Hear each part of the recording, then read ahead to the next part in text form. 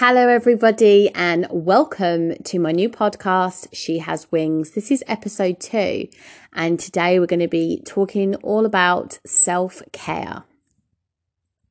Now, I understand that self-care is thrown around a lot in today's society, particularly in social media and within our friendship groups. The answer always seems to be to self-care, self-care, self-care. Now, I really used to feel like this a year ago. I used to feel like, why is everyone talking about self-care?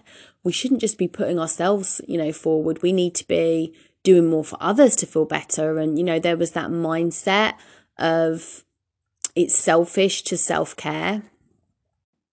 But what I've discovered is that self-care is not all about massages and bubble baths.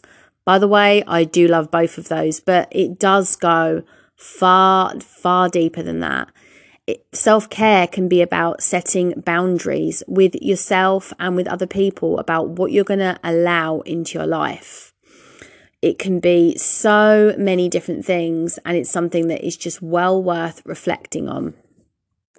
Self-care can be what we were talking about last week with our passions. It can be making sure that we take the time out to discover our passions and the things that make us come alive. Self-care can be about making sure that our mindset is healthy and working on ourselves so that we can be the best version of ourselves. Self-care can be making sure that we're eating well, nourishing our bodies, making sure that we're going out in nature, getting exercise. So there's so many different elements to self-care. It is not all about just pampering ourselves, although you do know I'm the queen of pampering. I love doing both, but I make sure that I'm doing more than just that to nourish myself because, God makes us in body and soul. So yeah, definitely look after our bodies, but we need to be self-caring our souls as well. So I do think that this is a particular problem that I've noticed with my female friends. So for women, we do like to people please. If someone asks us to do something, we do not want to say no. We will happily add another thing to our list, not realizing that actually it's causing us stress and pressure. And quite frankly, we do not need any more of that. So I do think that a big thing about self-care and something I really want us to think about is what can we be saying no to? We need to be setting limits on everything that needs to get done. We need to be able to say, no, we're not able to do that. And that's perfectly okay because in making that decision, we're looking after ourselves. We're self-caring. So I'm sure quite a few of you have heard about the oxygen mask story, but if you haven't, I will share it with you. And if you've heard it before, maybe this is the right time for you to be hearing it now. You can imagine that you're in a plane and it's going down and you need to save the person next to you. Imagine it's someone that you care for very deeply, you love, and you want to save them. Well, what are you going to do first? You're going to have to put that oxygen mask on yourself first before you save the other person. So this applies in life. If we're not looking out for ourselves, if we're not nurturing ourselves, loving ourselves, making good decisions for ourselves, how in the heck are we going to be able to do it for anyone else that we love and care about? It's going to be impossible. So particularly at the moment with everything that's going on in the world, if we are not making sure that we're taking the time to look after ourselves in body and soul. So for body, it might be just making sure that we're taking some vitamins so that we can be at our best physically. And for soul, it could be doing something that, makes your soul come alive. If we're not doing those things, we are not going to be able to give out the best for the people that we love and care about.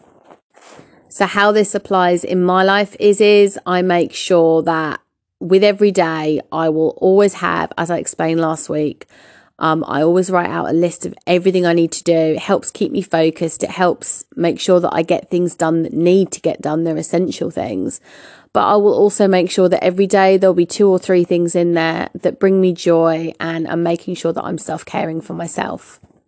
So some examples of this might be I'll make sure that I do work for a few hours, but I'll make sure I get a break in, and it might just be watching a funny TV show that cheers me up It might be making sure that I have a nice lunch on my own in some peace and quiet, because as you can imagine, as a single mum of 5, there is not lots of opportunities in everyday life to get that time to take out for myself. Now, I am an extrovert, so I do love being around people and I love connecting with other people, and that is where I get my energy from. So that's something else that's worth thinking about as well with self-care.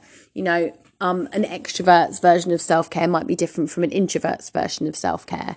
But even though I am someone that likes to be around people, I know in my situation to make sure that I am taking the time out to have some time on my own, because it helps me very much. So another thing that I might do is make sure that once my kids are in bed, I will just have a cup of tea at the end of the day on my own. That can be my version of self-care.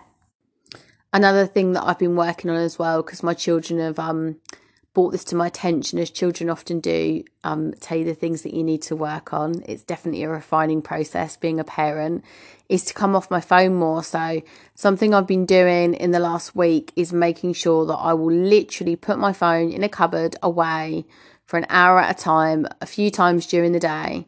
And then I know that I'm not contactable. I don't have to rush about, getting back to messages. I can get back to them when it's my time to be on the phone.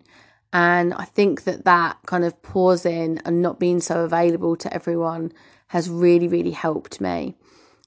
I do find it a challenge because I work from my phone and, I like the contact with other people, but it's definitely been good because I've been able to be more intentional with time with my kids. And it's, I think coming off the electronics as well for certain periods in the day is very, very good for our mental health. And I think it's something that we need to be aware of at the moment, because obviously with everything that's going on in the world, everything's done online as well. So that's another bit of self-care that I've been doing in the last week, and I definitely feel a lot better for it. So what I want us girls to be thinking about and sharing about in the group is, what acts of self-care would you like to do? Now, I want us to be thinking that we can do at least 2 to 3 a day, which might seem like a lot, but if you think about it, we've got 24 hours in a day. It's definitely doable. So we know that there's stuff that we need to get done, and we know that's a given. We live in a fast-paced society. Even with things slowing down with COVID, there's still so much to do. We're juggling as well. As women, we juggle a lot. We become very good at it. So there's things we need to get done. Now I want us to think about those things that we can add into our day, and we need to be intentional about it. What things can you do every day to look after yourself? It might be something really practical for your body. You know that you need to drink more water, for example.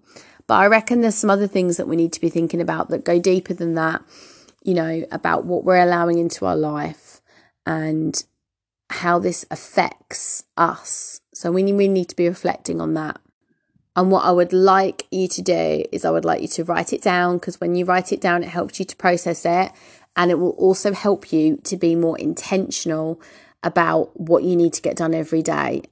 It doesn't need to be, Monday, I will do this. I think the best thing to do is just write down some acts of self-care that you would like to try out, maybe that you've never tried before as well. And it will be different for each person. We're all uniquely made. God has handpicked us, and what brings one person joy will be another person's version of a disaster. So it will be individual. I think it would be great to share on the group, because it would give other people ideas of things that they could try out. So let's be thinking about what ways we can really look after ourselves in the next week and share in the group. It's so important in these days that we are connecting with each other and sharing with each other, because that is going to help us to stick to our goals and to grow. So let's be thinking about this, writing it down, sharing it in the group. And maybe we could share as well. Another thing that I like to do for self-care is do personal development in the way of reading certain books that would help with something that I need to work on in my life. So maybe that's another thing that we could share in the group, is what books have helped you.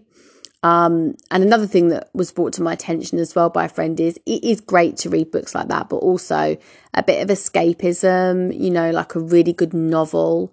So maybe we could share some ideas for that. You know, sometimes we need to just come out of the everyday bustle and just get lost in a book. And that can be an absolutely amazing way of self-caring. So let's share these things in the group. Let's apply them in the next week. And then let's see what kind of a week we can have. See how much it makes a difference in our life. But self-care is not selfish. It is essential. It's that oxygen mask. We need it at the moment. And I hope that you've enjoyed this episode and that it will get you thinking about what things you need to do to look after yourself and to love yourself. And we'll be speaking in the group soon about it. Thank you so much for joining me, and I hope you all have a blessed day.